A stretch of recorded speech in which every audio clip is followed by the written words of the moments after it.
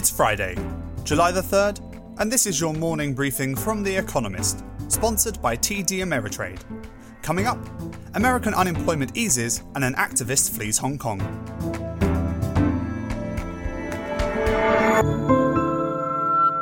First, the world in brief.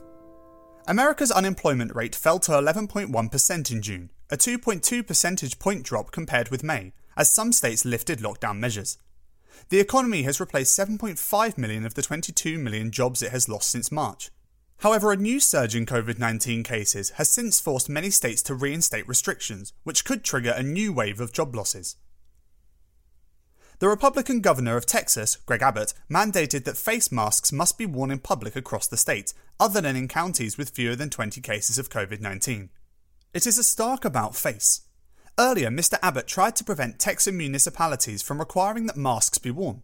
The state counted 8,100 new cases Wednesday, taking its total past 182,000.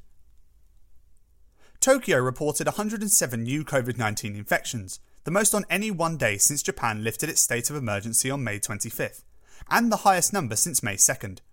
Commentators had thought that Japan had done a good job of controlling the virus, with contact tracing and a diligent public, but cases have been gradually rising again in recent weeks. Nathan Law, one of Hong Kong's most prominent pro-democracy campaigners, fled the territory. Mr. Law, talking from an undisclosed location, said he risked being arrested by Chinese authorities under national security legislation enacted this week. He had earlier given testimony online to an American congressional hearing about the new law, which he said had cost Hong Kong its freedom. A mudslide caused by heavy rain killed more than 160 people at a jade mine in Hokkien, Myanmar. Several similar accidents have occurred in Myanmar's jade mines in recent years, including an incident in 2015 in which at least 113 died. Rescue workers continue to search for survivors. Ryanair reported a 97% year-on-year fall in passenger numbers in June. Europe's largest low-cost airline carried just 400,000 people, down from 14.2 million in June 2019. It restored service on 90% of its normal routes this week.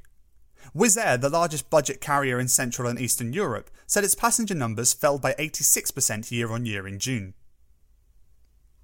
Ghislaine Maxwell, a British socialite, was arrested in America on charges that she helped Jeffrey Epstein, a financier, sexually abuse girls as young as 14. Mr. Epstein committed suicide in prison last year. The indictment from the US Attorney's Office for the Southern District of New York refers to 3 anonymous underage victims. Miss Maxwell has long denied any wrongdoing. And editor's note. Monday's Espresso reported that 80% of carbon offsets from Corsia, an airline emissions reduction scheme, were unlikely to lead to additional emissions reductions. That percentage in fact referred to a larger set of the offset market, before Corsia limited which offsets would be allowed in the programme. Apologies.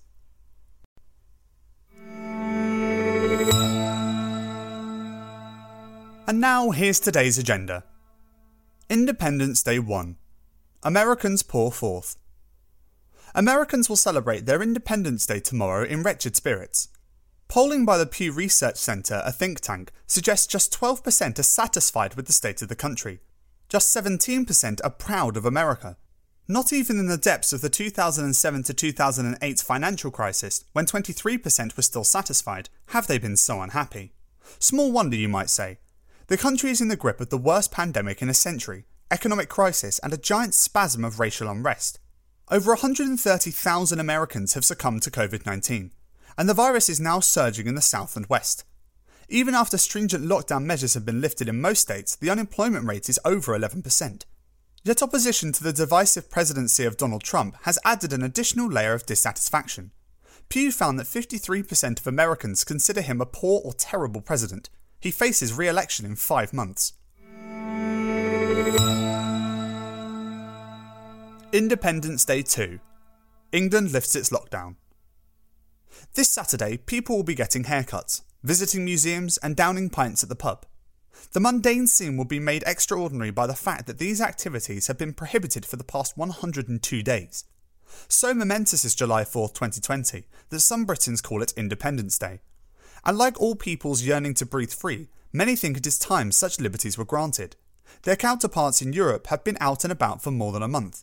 But not all Brits are as keen to resume normal life. Scotland and Wales have later opening dates than England, and a fresh COVID-19 outbreak in the English city of Leicester has led to the imposition of a local lockdown. Britain is still reporting twice as many daily cases as Spain and 4 times as many as Italy, 2 of the worst hit European countries. Better down those pints quickly. Back to the futures. COVID-19 versus MiFID II.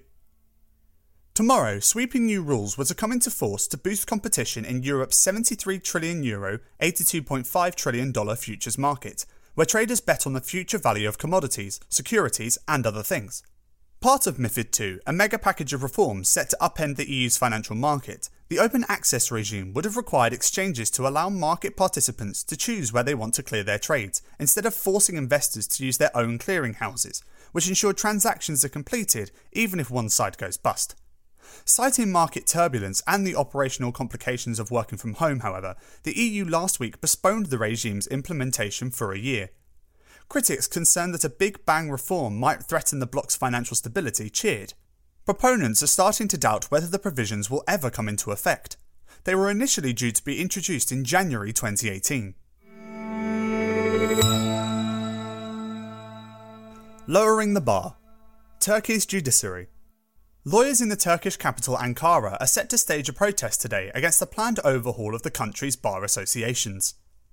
Turkey's government, headed by President Recep Tayyip Erdogan, recently tabled a bill allowing new bar associations to set up shop in Turkey's biggest cities. Critics say the law is intended to increase Mr. Erdogan's stranglehold over the country's judiciary. The Ankara, Istanbul and Izmir bars are known to be opposition bastions and regularly spar with the government. Earlier this year, prosecutors launched an investigation against the Ankara Bar Association after the group criticised a homophobic sermon led by the head of Turkey's religious authority. Today's will not be the first protest. The presidents of dozens of bar associations marched on Ankara last week, donning their robes only to be stopped by the police. They were allowed to enter the city only after a 24-hour standoff.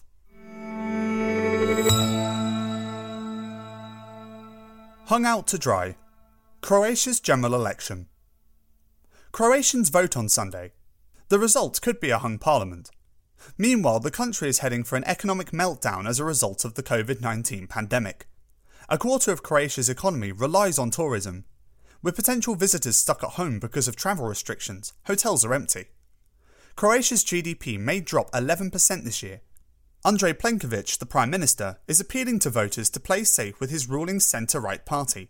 A left-of-centre coalition could win most seats, but according to the polls, neither of the two main groups will have a majority. Mr. Plenković could strike a deal with a far-right party that would set Croatia on the same road as Viktor Orban, the hard-right Prime Minister of neighbouring Hungary. Alternatives include a grand coalition or a technocratic government. But speed will be of the essence. After some initial success in combating the pandemic, infections are once again spiking. Finally, here's the quote of the day from Nathaniel Hawthorne, who was born on July 4th in 1804. The world owes all its inward impulses to men ill at ease. The happy man inevitably confines himself within ancient limits.